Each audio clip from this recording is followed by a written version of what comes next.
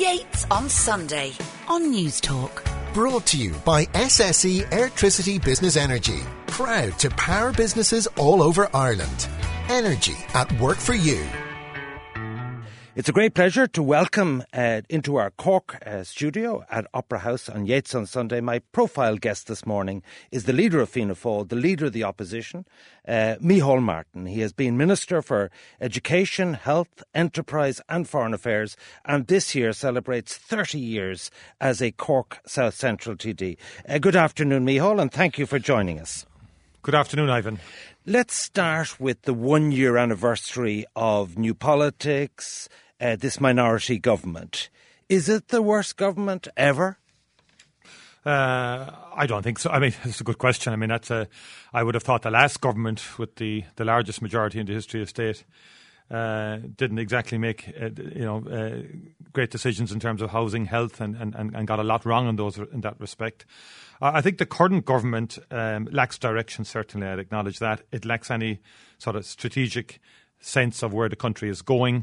And then it also lacks urgency in terms of dealing with the critical crisis issues facing Irish society today, in particular the housing crisis and the health crisis. The issue of homelessness, the inability of people to get access to social housing, to get on the private rental market, to be in a position to buy a house is getting worse, not getting better. And likewise, in terms of health, the waiting lists are going through the roof, both outpatient and inpatient. And there seems to be a lack of urgency in implementing, in executing and in delivering some of the mechanisms that could help to alleviate the crisis in both of those areas. And I think, given part of the problem, Ivan, is part of the problem is that it seems to me that since the election, there has been internal angst within the Fine Gael party around the leadership issue. There was a lot of bad blood as a result of the loss of seats that Fine Gael endured on that particular occasion. And to a certain extent, that has undermined quite a significant degree of Fine Gael's focus on government. Specifically then, if it's doing so poorly, you'll hardly keep it there till late 2018, will you? Well, we're very anxious to honour the commitments we made in the Confidence and Supply Agreement. We said we would facilitate 3 budgets. We didn't want instability in the country. We tried to be elected into government. We didn't get the support of smaller parties. We didn't get the support of independents. So we felt we had a responsibility to the country to facilitate the formation of a government. I remember the 81-82 period you do too, when we had 3 elections in 18 months, and that did nothing for the country in terms of policy and in terms of dealing with the crisis.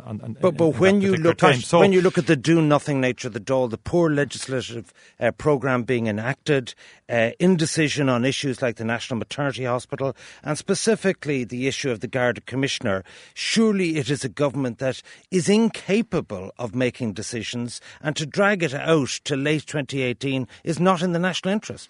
Well, obviously, we will be, in the next year, we'll be focusing on the government's performance, clearly. But we are, because at the formation of this government, many people said, Fianna Fáil will cynically pull the plug when it suits them. That has not been our approach. We do believe that in the aftermath of a general election, there's a responsibility in every single TD to be constructive and to engage in facilitating the formation of a government. That is what we have been doing. The fact that certain ministers haven't been delivering is a problem. I acknowledge that, but I think we've made these points. On the broader front, I think there was a very significant challenge facing the country: Brexit. I think it was very important that the government had space and room to prepare for that and to negotiate in relation to that. Okay, and we will come on to Brexit with opposition. So if we take in terms of the government issue, it's 1 year now since the government was formed. We have concerns, obviously, about the failure to really impact on the various crises that are enveloping the country, particularly on the social side and housing and health and others. And obviously the government will have to step up its performance. OK, well, let's take the very specific and current issue. Your Justice spokesman, Jim O'Callaghan, has said that he doesn't have confidence in the Garda Commissioner, Noreen O'Sullivan, and that she should resign. First of all, how do you propose to propagate that insofar as What do you think the government and the Dáil should do about the Garda Commissioner, given that you've no confidence in her? Well, there's two strands to this. First of all, it's the government's responsibility to deal with the issue through the legislative framework that's been established. In other words, the law says the government may remove a Garda Commissioner and appoints a Garda Commissioner. But in addition to that, we've had the reform of the policing authority, the establishment of the policing authority. That has certain responsibilities and roles in this regard as well. One of the reasons why the policing authority was established was to take politics out of policing in this country and to depoliticise, if you like, the administration and management of An Garda Síochána. I'm very conscious of that, and I think I would like to give that new dimension to this debate room to deal with this. In other words, I do not believe that it's a matter for Dáil Éireann to assume an executive function in this regard and to become the body or forum that decides whether a Garda Commissioner should stay, whether the director of the HSE should stay, whether the DPP should stay. No, I think it's an important point here. You're facing in two ways at the same time. You're saying on one hand, she's not fit for office and she should go, and your spokesman is saying that. And you and I know that if a majority of the Dáil voted no confidence in her, she'd be gone by that evening. But I think that's an appalling precedent, to be frank. I do not believe the Dáil can become the executive in this regard, not just in terms of the Garda Commissioner, although that's a particularly sensitive position, and for even greater reason is as to why the Dáil should not be the body that decides on the removal of An Garda Síochána. I mean, there is no way, for example, that I would support a Sinn Féin motion calling for the removal of any Garda Commissioner, given Sinn Féin's relationship with An Garda Síochána, to put it mildly, the degree to which, Provisional IRA murdered An Garda Síochána, made life extremely difficult for many Gardaí for many, many years. I could not bring myself to join with Sinn Féin in removing any Garda Commissioner. I think Sinn Féin should act with greater humility in that regard, at a minimum. But you don't have confidence in her. Down through the years. We've articulated that. You've called for her resignation. We are entitled to do that in a political democracy, in a parliamentary democracy. But equally, we understand the demarcation line. We understand that the precedent that would be created, where motions in the Dáil could essentially render a position of any public servant, particularly a Garda Commissioner, essentially sacking a Garda Commissioner, I think is a bridge too far. It's not in terms of the legislative provision. The law was brought into being in a very specific way so that there wouldn't be the politicisation of a Garda Commissioner. Well, sorry, do you think the Commissioner herself should resign? Do you think she should resign? My own view is we need a complete change at the top in relation to An Garda Síochána. We're not in a position to articulate confidence in the Garda Commissioner because of the breath test debacle and also the fixed penalty charges debacle as well.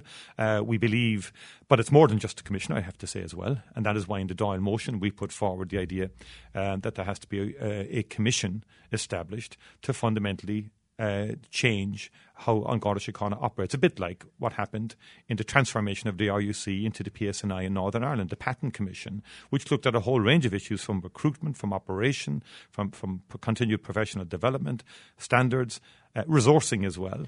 That has to happen in the Republic. That's the most effective way to reform and change what is happening but you don't with accept. Síochána. I want to move on, but you don't accept the point. The reason why you're not prepared to not vote confidence or to vote out the Commissioner is then the Minister for Justice's position would be untenable and you'd collapse the government to be a general election. That's your real reason. No, it's not. It's not, actually. The real reason is the one I have articulated. I think there is a line to be drawn on this. I think there's a limit and there's a precedent that's important because the composition of the Dáil could change. And if we set this precedent, as in the Dáil essentially sacking a Garda Commissioner, the next Dáil, if it didn't like the actions or policies or whatever of a particular Garda Commissioner, could be tabling motions and voting in no confidence in future Garda Commissioners. Okay. I don't believe the Dáil is not an executive body in terms of how our government, the arms of government are made up. But to be clear, you are calling on Francis Fitzgerald to sack her. we believe that the Commissioner, in our view, it's in the interest of An Garda Síochána into the future that the Garda Commissioner should consider her position. We do not have confidence in her position, given all that has happened. And the Minister for Justice should do that. And I think the policing authority also has a role in this, and I think we should allow some space, because there is some work underway. There is some. Obviously, the policing authority is working in terms of identifying what happened in all of these issues, and the latest being the Templemore issue. And I think the policing authority has been established. The Dáil established the policing authority ostensibly to take politics out of policing. So let's give that an opportunity. Let's move on to you spoke about the uncertainty caused by the Fine Gael leadership. Two specific questions. Do you think Enda should get on with it and go soonest, or do you think he should stay on? And secondly, will you vote for the newly elected Fine Gael leader as Taoiseach? Yeah, we've made it clear that we will facilitate a Fine Gael-led minority government, and we factored in at the time that there would be a change in the Fine Gael leadership. And Kenny had made it clear that he would not be contesting the next general election. So we've always factored in the prospect of a change of leadership within Fine Gael. Our agreement is focused on policies and principles as contained in the Confidence and Supply Agreement, principally about greater investment in public services and making them more efficient and effective, particularly in health and in housing and education. But do you think Enda should get on with it? Because it is dragging out. It is dragging out. It's been dragging out for far too long, and there has been a degree of inertia. I've read, for example, where Simon Coveney is travelling the country. Now, you can't do that, and you know yourself, you've been in politics in a previous era. You can't be running for a leadership election and at the same time, over a prolonged period, and at the same time manage a department and take decisions. And I think decisions are being postponed because of the vacuum, because of the fact that this has been dragging on. But do you think Enda should go next week? Yeah, it needs resolution. And I think he needs to make very clear, he needs to set a date at this Would stage. you set a date? No. The internal leadership issue fundamentally is one for the Fine Gael party. Okay, and assume being a loyal Corkman, you'd be supporting Simon Coveney. We have never sought to become embroiled in the leadership campaign of another party, and indeed as a loyal Corkman, that still holds Simon. So you'd love to see Simon in the top job. Simon or Leo. Do you have any preference? Actually, in terms of how it would play out for Fianna Fáil, is it, or in terms of just personal yourself? Preferences? Yourself? No, I mean, is there any man you rate over the other? Well, I'm not going to get into that. I said, I'm the leader of the Fianna Fáil party. I'm going to leave it to the membership of the Fine Gael party to decide who they want to elect. So you think they're both fantastic candidates? Anything I say, Ivan, could damage one candidate as opposed to the other. All right. I don't think the endorsement of the Fianna Fáil leader of a particular candidate in Fine Gael would go down well with some grassroots members of Fine Gael. Okay. The next election, you have 44 TDs. Two questions. One, are you working in areas like Dunleary, where you got no seat and you actually threw away a seat, in places like Offaly, whereby you didn't manage your vote? A number of your front benchers haven't got a second person in. I'm thinking of Clare, I'm thinking of Galway West, and so on. How prepared are you for an election? It's work in progress. You're correct. We got a lot right in the last general election, but there were areas where we got things wrong, and one has to learn lessons from those mistakes in terms of the preparation for a future general election. So we're working on that on a continuous basis. One is never ultimately prepared for a snap election, or if an election happened in an unplanned way. But nonetheless, we do have work to do, and we are working on those particular constituencies. I think what has changed since the general election, Ivan, is there's a greater degree of confidence, and there are more people coming forward who were showing interest in standing for election, and particularly in those constituencies. So what would be your target? To be the largest party, to have more than 50 seats? Because in the last election I asked you, and you said over 40 would be a fantastic result. What would you consider a fantastic result next time? Well, I'm not going to get into numbers at this early stage, Ivan. Clearly, I don't think we gained we gained 24 seats. We have an additional seat, of course, Stephen Donnelly, which I think his recruitment to the party illustrates the broadening out of the party's profile and the degree to which people are finding Fianna Fáil more attractive to join now. And And we have more young people coming forward as well who want to contest and who want the future in public life through Fianna Fáil. So we gained 24 seats the last time. It'll be very difficult to repeat that type of performance or scale of performance, but we do want to see incremental growth. I think you're correct in identifying the Dún Laoghaires and the Dublin constituencies where we don't have seats. It's a target to gain an extra seat in every one of those. That will be challenging, particularly in the three-seaters. Okay. In Dublin Central, Mary Fitzpatrick and others, Catherine Arda, lost by very narrow vote last time out, Paul McAuliffe. So yes, we will be challenging Northwest and all of those constituencies in Dublin. Then, you're correct also in identifying the front benchers are aware of this, that they have obligations and responsibilities as well to bring in a second seat. To bring in second seats. Okay. Well, let's say where we are within distance. But I think the fundamental point for us has to be policy and issues, because you and me are having this discussion about seats and all of that, but the public really aren't engaged in that. They're more engaged in the substance of what we should be about in Dáil Éireann, the issues and the policies. As we know, that for any government to operate, particularly after new politics, it has to have a majority. So let's go with the scenario that you do really well and you get within touching distance of 60 seats. It's 20 short of a majority. And obviously, as the largest party, there'll be a special responsibility on you in those circumstances to form a government. Take a listen to Bertie Ahern, who we asked him last week, what was his sense, your former leader, in terms of coalition options, and particularly, firstly, a grand coalition with Fine Gael, and secondly, a Sinn Féin Fianna Fáil coalition. I think the best way of doing that is probably take about 6 or 7 major points where the parties would agree on. And that wouldn't be too difficult to do. But would they both be ministers? Have ministers in a coalition? Oh, I think ultimately that's the way it's going to go. I mean, I don't believe in the long term, that the Fianna Fáil, Fine Gael, bitter enemies of the past will continue. From what I gauged from all of my Fianna Fáil friends, there's no feeling about going with Sinn Féin, whatever. I think more of them would look for a deal of stability with Fine Gael. Even if Mary Lou was leader? Well, that could change the game, but I mean, that's I don't think that can just happen where Mary Lou comes in and then all of a sudden it changes. I think she would have to be in there for a period. Now, Micheál, you said in Bodenstown that you ruled out a coalition with Sinn Féin, saying that they were unfit for government. Will that be your view in perpetuity? Well, it certainly will be my view in terms of the next general election. Could I just put it into the point that I can recall before the last general election, Ivan, you and me having these discussions.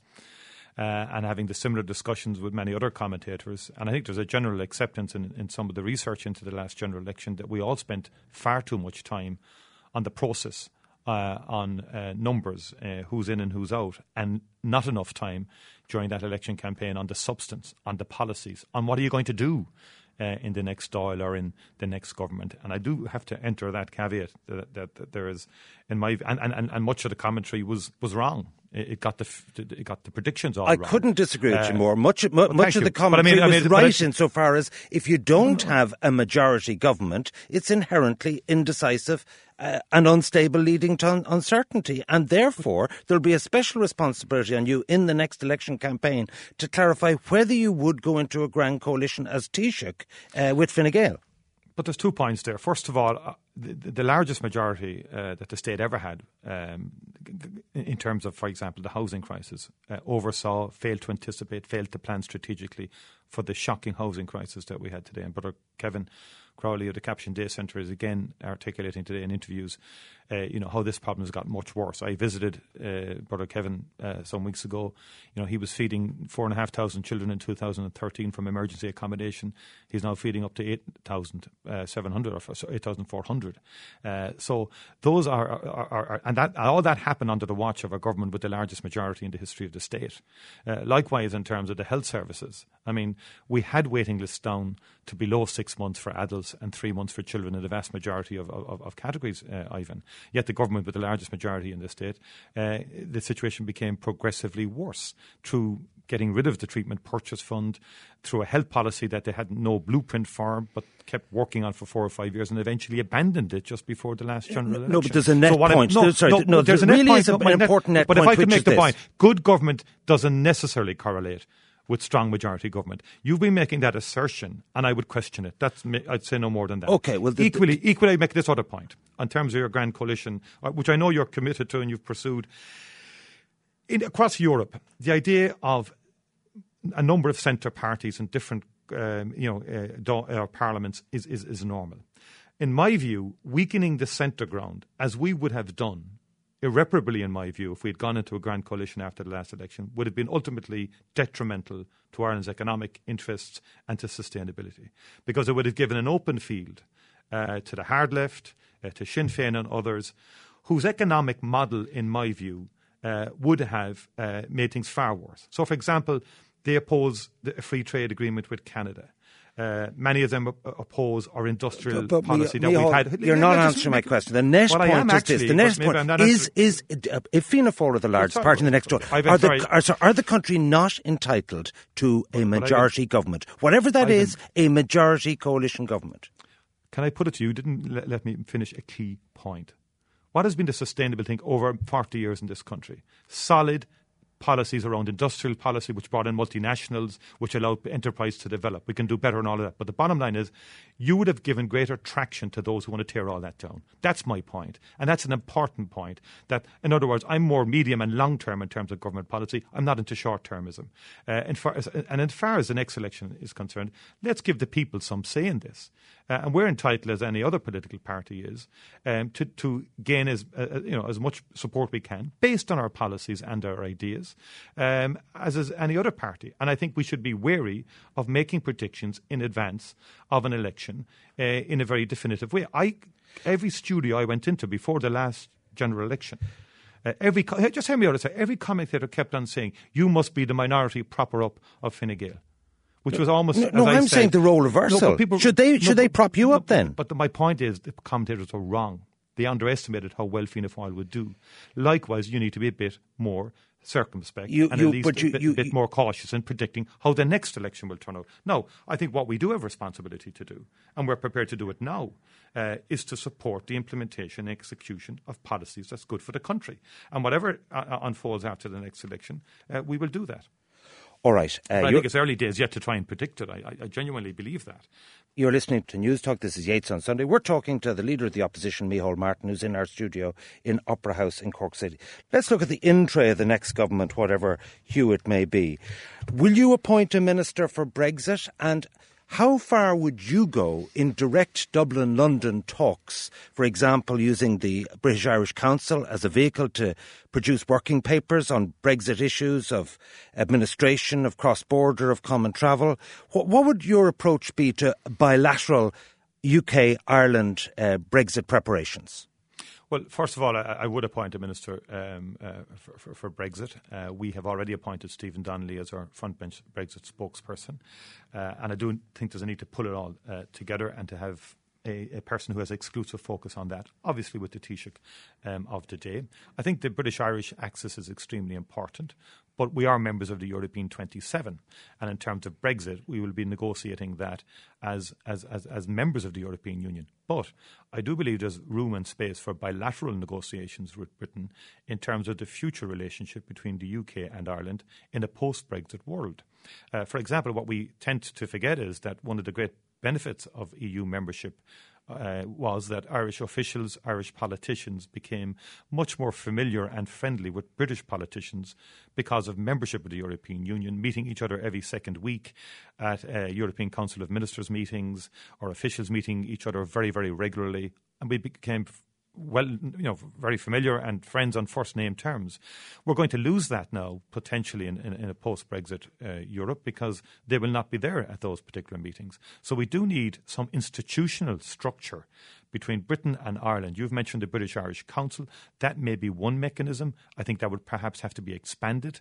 Or we have suggested already the idea of a Nordic Council, whereby you would have proper structural an institution established. There would be regular meetings on a whole range of issues that are of importance in terms of the British-Irish relationship.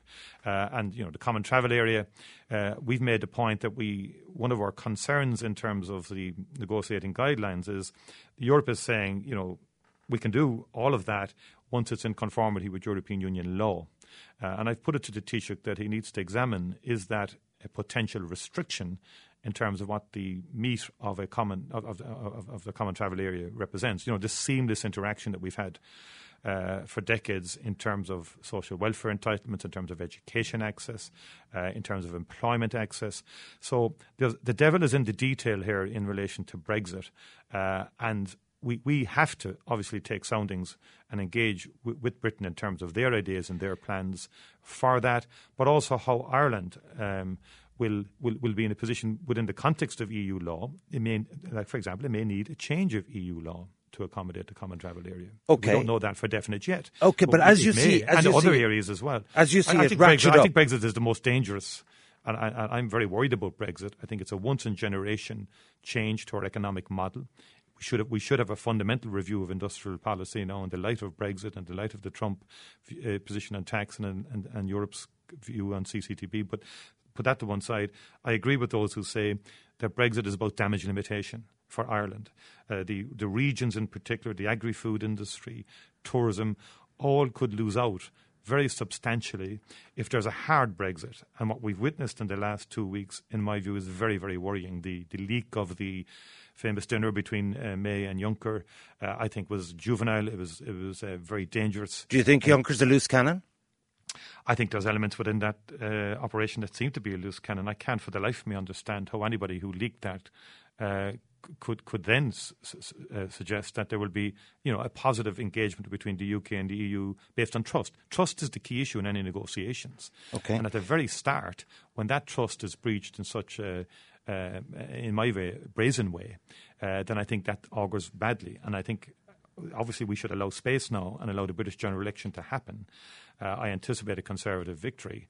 And then I think the British Prime Minister may have more space and may have more room to deal more realistically than the British have to date with the Brexit question. I mean, they don't have to pull out of the customs union, for example.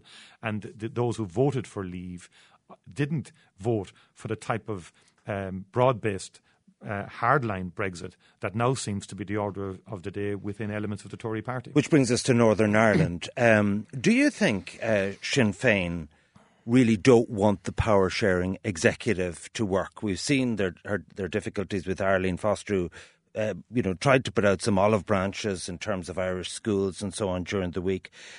What do you think Sinn Féin are at in Northern Ireland? My own view is that Sinn Féin deliberately engineered the collapse of the executive. They knew all about the renewable heat initiative for 6 to 9 months. It's instructive that about a month before the collapse of the executive, both the First Minister's office and Deputy First Minister's office and Sinn Féin and DUP essentially appointed a common spin doctor to tell, because they said they had a great story to tell. Within a month, the executive was collapsed. And I think Sinn Féin has changed strategy because of Brexit, and it wants to force through the unity agenda on a kind of territorial numbers basis, as opposed to reaching genuine consensus with unionism within the North. The real tragedy of that, of course, is that the executive and the Assembly provides an opportunity for Northern Ireland to develop a coherent voice around the Brexit debate. In other words, I've been in Northern Ireland, I've addressed large audiences there in terms of Brexit, particularly in the Queens. The degree of anxiety there about Brexit is palpable, even for those who voted for Brexit. And I think the Arlene Foster article in the Irish News last week is particularly significant. She instances the letter that she jointly wrote with the late Martin McGuinness on Brexit. The fact that she gets the cross-border situation, being a resident in the border area herself, the seamless interaction north and south on trade and economy and movement of people. So notwithstanding that the DUP voted for Brexit, one gets a strong sense in that article that Arlene Foster really wants a soft border. Now, the North-South Ministerial Council, which is part of the architecture of the Good Friday Agreement and the Northern Executive, provides the ideal vehicle for common sense and coherence and a consensus position to emerge within Northern Ireland and between the Northern Ireland political parties on Brexit, so that they can go to the British government in particular and indeed to the Irish government on a common agenda, practical stuff based on bread and butter issues that affect Ulster, Northern Ireland farmers, that affect Northern Ireland trade, tourism, economy, foreign direct investment. And like we've called for special status, we've called for a zone within the island on trade. Obviously, that language isn't the kind of language that the British will use or indeed unionism may use. All right. But the key point is the substance of whatever emerges has to reflect the uniqueness of the All-Ireland issue, the uniqueness of the relationship between Britain and Ireland, and also has to reflect the fact, and it does now in the guidelines, we've been pushing this, in the directives, that are emerging out of the guidelines, that essentially the EU citizen rights of residents in Northern Ireland have to be reflected in any British exit from the European Union. I want to move on to the repeal of the Eighth Amendment. The recommendations are there from the Citizens' Assembly. Do you oppose those recommendations? And would you, in the context of a free vote, vote in favour of repealing the Eighth Amendment? Yeah, we will have a free vote within the party. I think the work of the Citizens' Assembly is significant. Will form obviously part of the work of the Oireachtas Committee now. We've appointed 5 people to that. We haven't yet got a report we haven't got the formal kind of comprehensive report from the Citizens' Assembly yet. There was a series of votes on specific issues. I do believe that the people have a right to make a decision on this, and the issue has to go to the people. The question then is in what format and what will be the substance of the proposition that's put to the people. And that is the work that the Oireachtas Committee has to grapple with. Do you repeal the Eighth in its entirety and leave things as they are? Do you repeal it and replace it with legislation? What regime does Micheál Martin favour? Do you amend it? And in my view, that's the challenge facing the Oireachtas Committee. I will approach this. But you're the leader. I'm the leader. What direction are you? If I give you a blank sheet of paper, what regime, fatal abnormalities, what regime would you favour? Well, I think obviously in terms of this issue, when we say it's an individual conscience issue, it is. We don't believe anymore in imposing a party whip on an issue as profound, and it's a profound moral question. I've come from this from a pro-life background, always have. My own views are that, in the world of obstetrics and paediatrics, and from my observations in this country, people want to bring make sure that babies are born healthy and protect the life and the health of the mother. And that's always been the objective of obstetrics in this country. And that relationship between the obstetrician and the mother is an extremely important one. And likewise, there's been incredible advances in terms of children. But you see, here's the rub me on all these issues, on all these issues we've discussed. People say Micheál Martin's a lovely guy, but he couldn't make a decision to save his life. That, you set up all these consultants' reports from your Minister for Health. On so many issues, I have asked you to give leadership and say, this is the direction I want to pull the country in as potentially the next Taoiseach after the election. And you're really hedging your bets on all of these things. You're obfuscating. I voted for the Protection of Life and Human Pregnancy Act. A minority I was within a minority within our party on that occasion in 2013. This was reflecting the X case into legislation. I did it because it was the right thing to do, and it was a sensible thing to do in my view, and the only option facing us on that occasion. So I took a decision on that, and I will take a decision on this. But at the moment, I think it's fair to say that it's important that we await the outcome of the deliberations of the committee and the precise format that the proposition that will be put before the people. And it is one and I've been involved in it before, in different referenda before. So from my perspective, it is hugely sensitive. I'm coming at it from a particular perspective.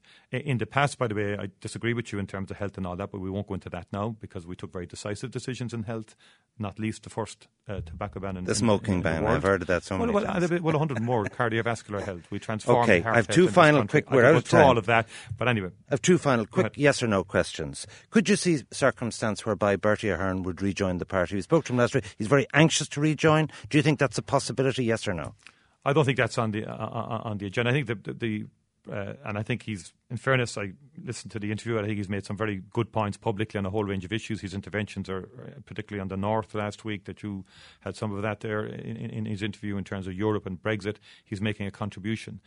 Issues came out of the Mahon Tribunal. We dealt with them then. I don't see that returning or on the agenda. And the final question, your Foreign Affairs spokesperson, Darragh O'Brien, trenchantly called for the revelation of how the Irish government voted the UN in relation to the Saudi Arabian nominee to the Women's Commission. Do you support that? Do you think Charlie Flanagan should switch on this and reveal it? I think times have moved on. There are issues there. I understand the conventions within the United Nations, but I think most people were taken by surprise at the prospect of Ireland voting for Saudi Arabia on the UN Commission in relation to women's rights. And I think, given the public concern and the need for transparency in that specific issue, I think he should indicate the manner in which Ireland voted on that. Micheál Martin, Leader of the Opposition, thank you for joining us on Yates on Sunday. Thank you very much indeed, Ivan. Yates on Sunday on News Talk. Brought to you by SSE Airtricity Business Energy. Proud to power businesses all over Ireland. Energy at work for you.